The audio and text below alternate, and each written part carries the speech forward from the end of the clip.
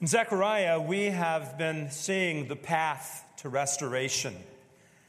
The city of Jerusalem and the temple that was in the heart of Jerusalem lay in ruins.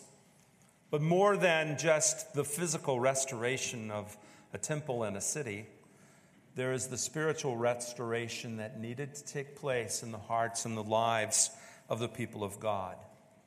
As we come to Zechariah chapters 3 and 4, we find the Word of God addressing two issues: rescue from sin and righteousness that we receive from God. What a blessing this passage is. It shares with us how God can take imperfect people and use them for His purpose.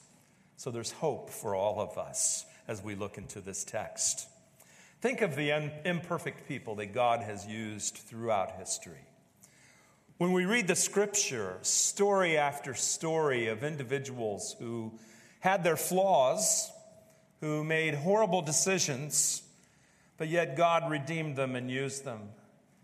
And they were mighty servants of His purpose. And lest we look back and point our fingers at them, like the old saying goes, when you point your finger, you have three pointing back. Well, that's true of us as well, isn't it? When we look to ourselves, we can see our imperfections. We can see our shortcomings. But isn't it great that God overcomes all of this? When we look in Zechariah chapter 3, we are continuing visions that Zechariah received. And what we find in this vision is the beautiful picture of the forgiveness of sin and the rescue from sin that one of the leaders of Israel during the time in which Zechariah lived, Joshua, the high priest. What we're seeing is the rescue from sin that is provided by God for him. Look at this third chapter, starting at the first verse. And we first of all see a scene that is mentioned a few times in Scripture. Satan coming before God, bringing accusations against the followers of God. Look at this vision, and we find in verses 1 and 2 a courtroom scene, if you will, with the angel of the Lord, with Joshua, the accused, and with Satan, the accuser. Look at what it says.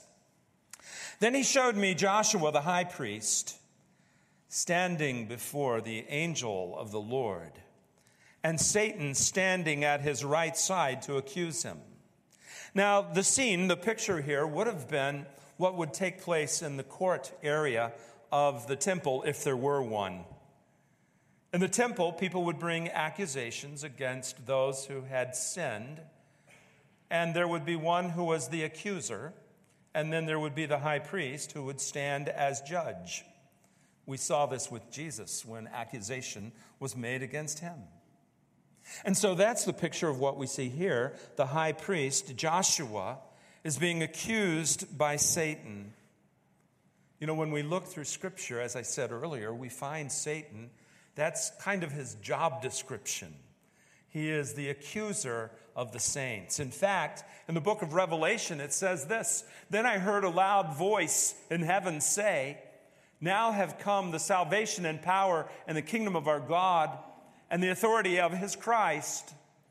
For the accuser of the brothers, who accuses them before our God day and night, has been hurled down.'" Now we know that that accuser of the brothers, he's identified there in that 12th chapter as that ancient serpent, Satan.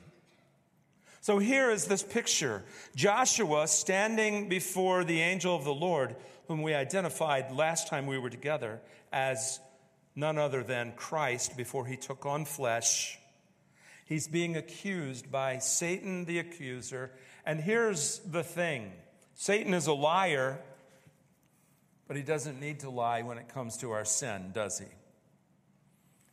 He can be truthful when he talks about our sin, because all of us sin. We all fall short of the glory of God, we're told in Scripture.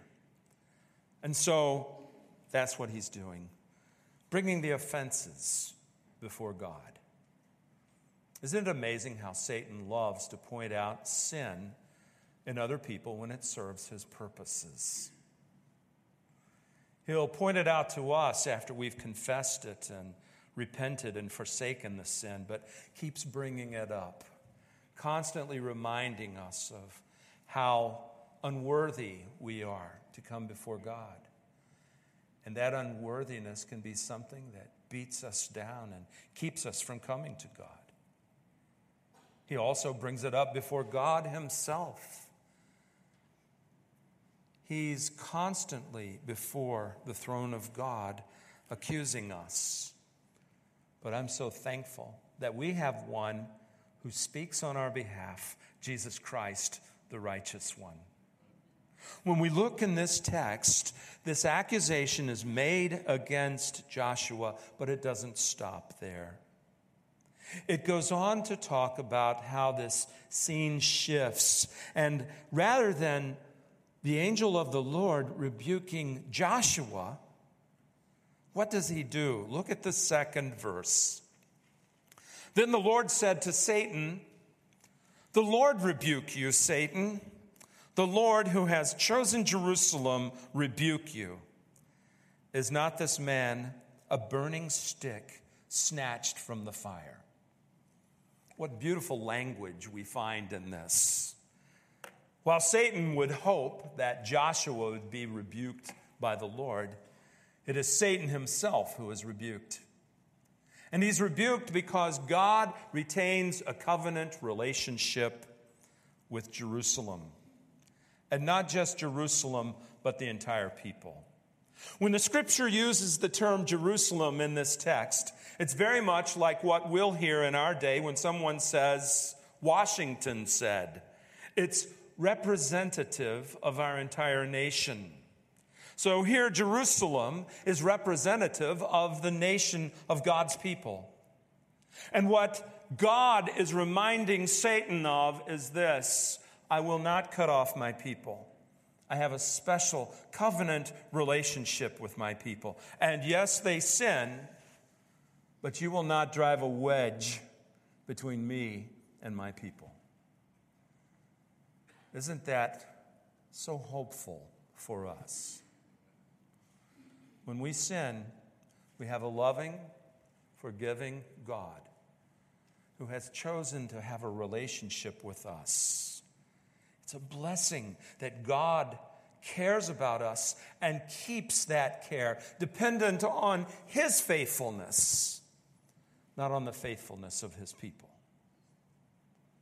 God is an amazing God. And look at how the people of God are described as a stick snatched from the fire. Were they deserving of being destroyed because of their sin? Absolutely. But God in his grace delivers his people from their sin because God is a God of grace. Now this pictures Jerusalem being delivered from the Babylonians who had come in and destroyed all of Jerusalem. God is set upon rebuilding Jerusalem, but not just the city. He's set on rebuilding his people. And as I look at this, I see a picture not only of God's grace to Israel in this text, but God's grace to us all. Couldn't we all view ourselves as sticks that are plucked from the fire? Because of our sin, we deserve to be separated from a holy God. But in his grace, God reaches out to us and plucks us from the fire. It's a humbling picture, but it's rich in beauty because of the grace of God. But the text goes on. In this vision, Zechariah goes on to see how God removes our sin. Look with me at the third verse.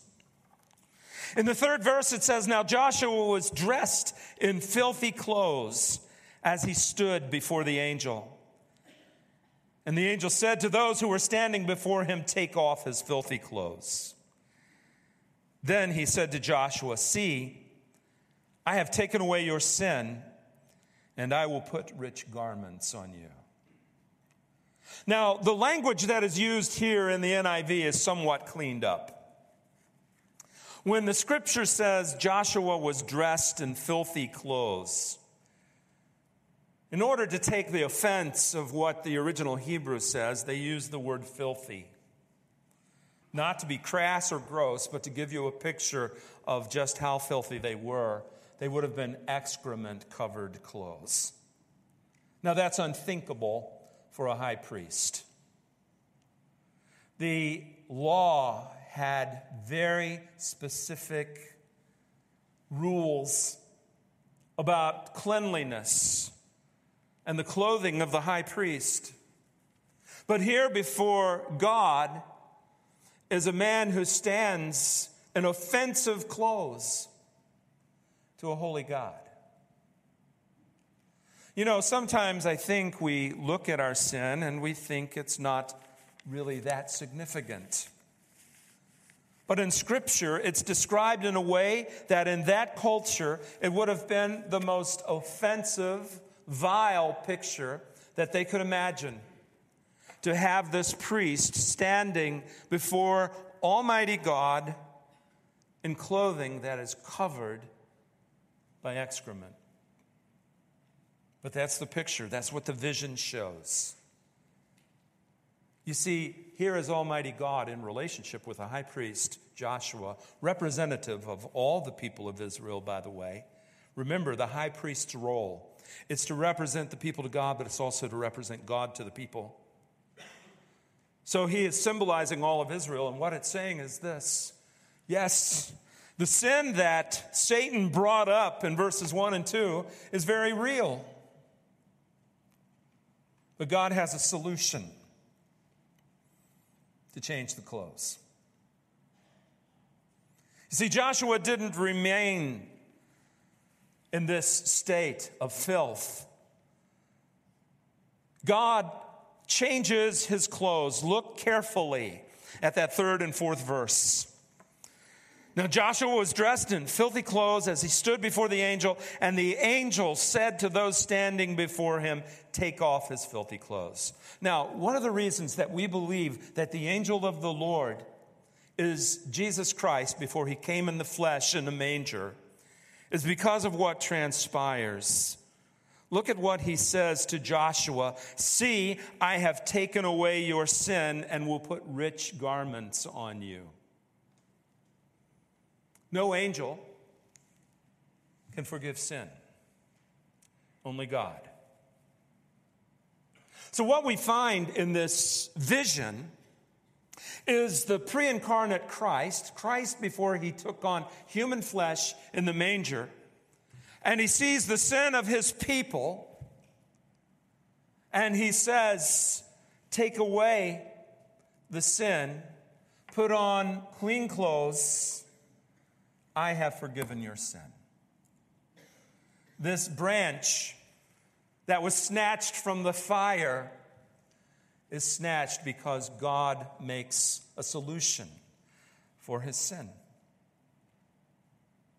And we experience the same thing. The Lord Jesus Christ brings forgiveness to us. We experience what it is to have God Almighty forgive our sins and take them away. And notice in this text, verse 4, it was because of the angel of the Lord, Jesus Christ, before he came in the flesh. We experience because we live after Jesus Christ came in the flesh, and he died on the cross to take away our sin. But here's the amazing thing about Jesus. Whether you're Old Testament or New Testament, Jesus is the solution for sin. In the book of Romans, Paul, talking about the crucifixion of Christ, his death, burial, and resurrection, says this: God presented him, referring to Jesus, as a sacrifice of atonement through faith in his blood. He did this to demonstrate his justice, because in forbearance he had left the sins committed beforehand unpunished. He did it to demonstrate his justice at the present time. Now look at this last part. So as to be just, and the one who justifies those who have faith in Jesus. The central event of the Bible is the crucifixion of Jesus Christ that takes away our sin and opens the way for us to have a relationship with Almighty God. And right here in this vision, the Word of God is touching on this important truth. Now, look at what else we find in verse 5. Then I said, put a clean turban on his head. So they put a clean turban on his head and clothed him while the angel of the Lord stood by. Here's the angel of the Lord standing by Joshua, representing the people of God, cleansing him from head to toe with clean garments. When Christ cleanses us, he does a complete job, head to toe. We're cleansed. We're right before God. But then the story or the vision doesn't end there. We find that Joshua would be restored to service. Look at verse 6. At verse 6, it says, the angel of the Lord gave this charge to Joshua. This is what the Lord Almighty says, if you will walk in my ways and keep my requirements, then you will govern my house and have charge of my courts, and I will give you a place among these standing here. Now, historically, what's taking place is this. Foundation for the temple had been laid. They were getting ready to set about the work of erecting the walls and completing the temple. Very soon, Joshua's role as high priest would be required of him to step in and serve in the temple. But here's what we must understand. In order to serve in the temple, Joshua had to be right with God. He had to be cleansed so that he could walk in the way that God wanted him to walk. What a picture of our lives. None of us can reform ourselves. None of us can say, I'm going to do better. Oh, we might succeed for a moment, but we always return to who we were and what we were before, because the filth of our clothing defiles us. It takes God's cleansing to change the path that we follow. For Joshua, the high priest, for the people of God, it wasn't enough that they go back to building the temple and then set about the work of going through the motions of doing all of the service of the temple. There had to be cleansing. You see, before the temple was taken down, they had a temple. They had servants in the temple, but the servants in the temple were corrupt. As this new temple becomes the place of worship for the children of Israel and the children of God, God is saying, prepare yourself, make it different this time. Continue in the cleansing that I provide for you. And then we come to verse 8. In verse 8, we see God reveal his plan of salvation. And to me, this is one of the most exciting parts of the entire text. What we find in verses 8 through the end of the 3rd chapter, verse 10, is a picture of the coming Messiah. And he's pictured in 3 ways: as a servant, as a branch, and as a stone. So let's look at these pictures of the coming Messiah and notice the important statement that verse 8 makes. Listen, O high priest Joshua, and your associates seated before you, who are men symbolic of things to come. This vision isn't just about Joshua. It isn't just about those who are accompanying him and serving in the temple. This vision is about things to come, and those things to come involve the Messiah, who Dan pointed out during our worship time together. That is the anointed one, the chosen one of God, the one that God sets to accomplish his purpose and his plan. The ultimate anointed one, the Christ, is the man who was God and took on human flesh and lived among us. He is Jesus. And so, when he is described in this text, he is first of all described as the servant. Look at verse 8. Listen, O Joshua, high priest, your associates seated, who are men symbolic of things to come, I am going to bring my servant, the branch. Now, verse 8 contains two of the titles. The first title is servant. And when we look through the scripture, we find that the Messiah is the ultimate servant of God. As a matter of fact, when we look in the Gospels, Mark identifies Jesus as the servant of God, and he pictures him as the servant of God throughout his gospel. One of the key passages that we find is Mark chapter 10, verse 45. Look in your outlines and you'll see it. Mark chapter 10, verse 45. For the Son of Man did not come to be served, but to serve, and to give his life as a ransom for many. This is Jesus Christ, the Messiah, the ultimate servant of God. He fulfills this prophecy that Zechariah brings out, but he's also the branch. Now, when we look in this text and we find that Jesus is the branch, what does it mean? When we look in the Old Testament, there are many passages that speak of the coming Messiah as the branch. Often it's associated by being the branch of David, who had been king over Israel. And what it shares with us is that when Messiah comes, he will be king over Israel. And we know that when Jesus returns, he will fulfill that position. He already is king, but he will experience that position in its fullness upon his return.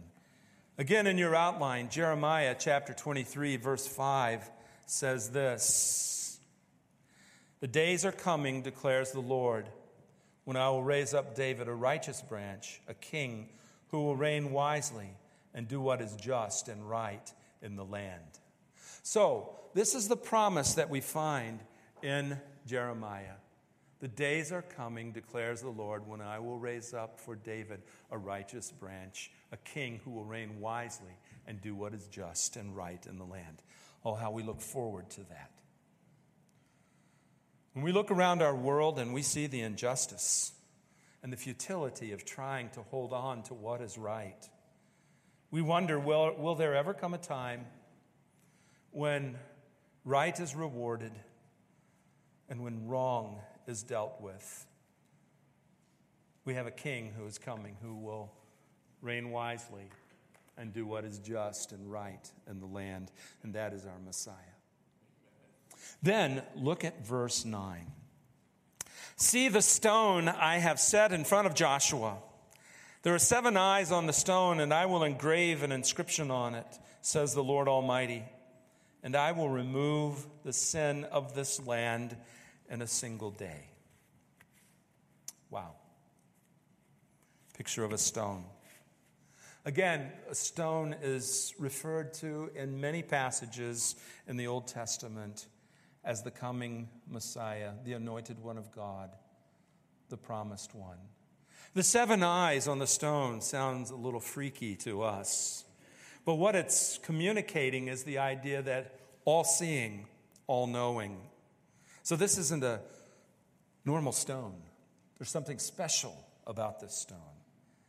This stone has the ability to see everything, and that's because this stone is both man and God, Jesus Christ. Look at what the stone does. The stone removes the sin of this land in a single day. That's the power of this stone to deal with sin. Peter speaks of the stone by quoting the 118th Psalm. And he says this, "Now to you who believe, this stone is precious. But to those who do not believe, the stone the builders rejected has become the cornerstone, and a stone that causes people to stumble, and a rock that makes them fall. They stumble because they disobey the message, which is also what they were destined for." Jesus Christ is the stone that brings transformation, change, that takes away sin in a day. That's our Messiah. Then look at the 10th verse. Because of the coming Messiah, it says, "In that day, each of you will invite his neighbor to sit under his vine and fig tree, declares the Lord Almighty." We have a coming Messiah who will change the world and bring peace to this world. The imagery of sitting under the vine or the fig tree is the peace that the Prince of Peace will bring into our world. Man, throughout my life, I have heard of peace talk after peace talk after peace talk, and none of them accomplish anything. When Jesus Christ returns, the stone, the branch, the servant, he will see to peace in our world. And folks, that is the only way that we'll ever find peace. There's not a political solution. The only solution to bringing peace into our world is Jesus Christ. And that's what Zechariah brings out with crystal clarity in this vision. But then we come to the 4th chapter. And as we come to the 4th chapter, we see another vision. Now, take heart. This one isn't quite as long as chapter 3. But it's picturing for us, again, God's usage of a servant. And in this case, the servant is Zerubbabel. Now, I'm sure all of you are sitting there saying, "Oh, Zerubbabel." Let's refresh our memories on who Zerubbabel is. Joshua had the role of being a spiritual leader, the high priest. Zerubbabel had the role of being a political leader, a king. So what we see pictured in these visions is, first of all, a priest, and secondly, a king. Guess who also ultimately fulfills those roles? Jesus Christ. He is the ultimate priest and functions as our high priest even now, we're told in the book of Hebrews. He is the king, and he is a prophet. So he is prophet, priest, and king. So here in this vision, first of all, the high priest, the Lord Jesus Christ, would be able to forgive sin as the ultimate high priest. And now, as we come to chapter 4, we find that he is there to lead his people. We find that he will lead them in righteousness to where they will live rightly. And what we find is, first of all, the resource for living is God's Spirit. This chapter contains one of my favorite verses in all of Zechariah and perhaps even in all of the Old Testament. So let's get to it. There's a vision where it says in verse 1, "Then the angel who talked with me returned and wakened me, as a man is wakened from his sleep, and he asked me, 'What do you see?' And I answered, 'I see a solid gold lampstand with a bowl on the top and 7 lights and 7 channels to the lights. Also there are 2 olive trees on it, one on the right of the bowl and one on the other, its left.'" Now, here's the picture. Within the temple, there were lampstands. It was a stand that had a candle that went straight up, and then there were lamps more accurately, that were off from that center candle. So there were 7 lights in all. The vision pictures this, and what the high priest would have to do is daily attend to the lampstand, because he would have to replenish the oil in each one of the 7 lamps. That was part of his responsibility in carrying on the work of being a priest in the temple of God. But this vision has something different. Rather than having to go and replenish each one of those lamps, there is a bowl at the top of this lampstand containing the oil that would go to each one of the lamps. And then there are 7 channels that flow to each one of the lamps, 49 channels in all. The imagery is that of constant supply. The purpose of the lampstand was to light the temple, and the imagery is that of Israel, which had the responsibility to light the world. We have that same responsibility to bring light into this dark world. And so the picture here is a continual supply, because not only do you have the bowl, but you have 2 olive trees on either side of the bowl and a branch that goes to the bowl that siphons oil into this bowl on a continual basis. In other words, the light would not be shut down.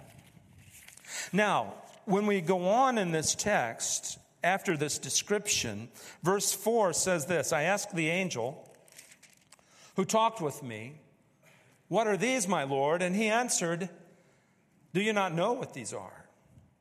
"No," I replied. So he said to me, "This is the word of the Lord to Zerubbabel." So here is a message to this king. And he had the responsibility of leading 50,000 people to rebuild the temple of God. And here's my favorite verse: "Not by might, nor by power, but by my Spirit, says the Lord Almighty." Isn't that a great verse? Listen, Zerubbabel wasn't going to succeed because he was a wonderful king. As good as he was, that wouldn't be the route to success. Zerubbabel would succeed as he depended on the resources of God. And you know, that same truth is amplified in the New Testament. Without the Spirit of God and depending on His work in us, it's impossible for us to accomplish anything for God. In the vision, the oil that is pictured, that supplies all of the light and all of the things that are going on, often oil is a picture of the Holy Spirit in the Old Testament. And so what verse 6 does is identify for us what he's talking about. The Spirit of God, the anointing of the Spirit of God, would see to the work that Zerubbabel had to accomplish. Important work. Rebuilding the temple of God, the center of worship. The place where the people of God would praise their God. And so the text continues. And it says in the 7th verse, "What are you, O mighty mountain? Before Zerubbabel, you will become level. Then he will bring out the capstone to shouts of God bless it, God bless it." You know what he's saying? Zerubbabel, you're going to complete the temple, and nothing is going to stand in your way. Now put this in context. Zerubbabel had opposition. He had opposition from the surrounding communities. He had opposition from his own people. And what God was encouraging Zerubbabel with is this: look, don't look at the opposition, look at your resources. Not by might, not by power, but by my Spirit. And man, is there a message in that for us? It is the Spirit of God that gives the people of God the ability to accomplish the things of God. Pure and simple. As we draw upon His strength and His resources, we find success in what God calls us to do. And so that message that is given here to Zerubbabel is given to all of us in a very real way. We should seek that resource of the Spirit of God. Then, look at how the Word of God goes on to talk about how they would reflect glory upon the Lord Almighty. Verse 8. Then the word of the Lord came to me. The hands of Zerubbabel have laid the foundation of this temple. His hands will also complete it. Now look at the last part of that 9th verse. Then you will know that the Lord Almighty has sent me to you.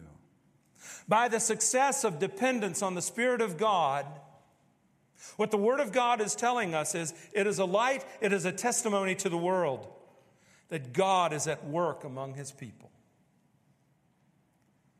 When Zerubbabel would erect the temple, when they would reestablish the important worship system that God had put into place, it was a light, it was a testimony that would reflect on the glory of the Lord Almighty. Look at verse 10. Who despises the day of small things? Men will rejoice when they see the plumb line in the hand of Zerubbabel. These 7 are the eyes of the Lord which range throughout the earth. Now, what it's saying in this text is very clear, first of all, in the 10th verse, that often when people see small starts, like the laying of the foundation of the temple, they look and they say, this will never get completed. We're done. There's no hope. We're just not going to complete what we set out to do. Critics, complainers, they come along and they despise the start. But what the Word of God goes on to say is this: look, Zerubbabel, be faithful. Take the plumb line in hand and set about the task of rebuilding. Now, those of you who don't do a lot of construction, you know what a plumb line is? It's a string with a weight on the end of it. And you put it up next to a wall to make sure that the wall is parallel to the string, meaning that the wall is straight. What it's saying to Zerubbabel is this: go about the task of rebuilding. Do what God has called you to do. And let the naysayers and those who despise small things do their own thing. You be faithful. Such clear words for all of us.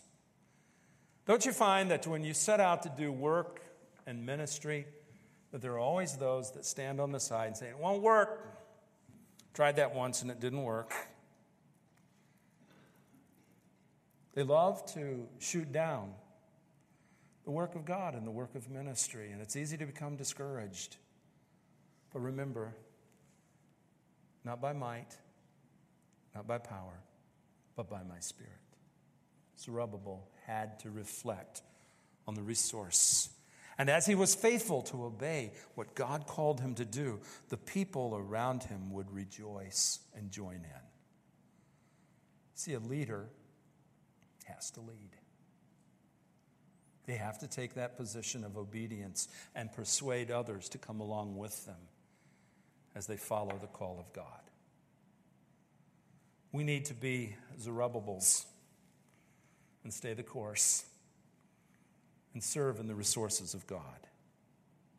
Now, the 7 eyes of the Lord which range throughout the earth, we're not quite sure what that refers to, whether that goes back to the 7 eyes on the stone or whether it goes back to the 7 lamps.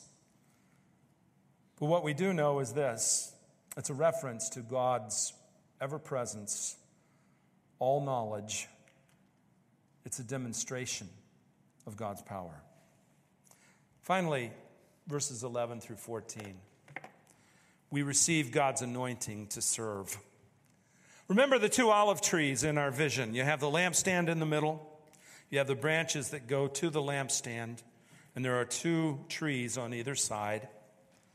So it says in verse 11, I ask, what are these 2 olive trees on the lamp, right and left of the lampstand?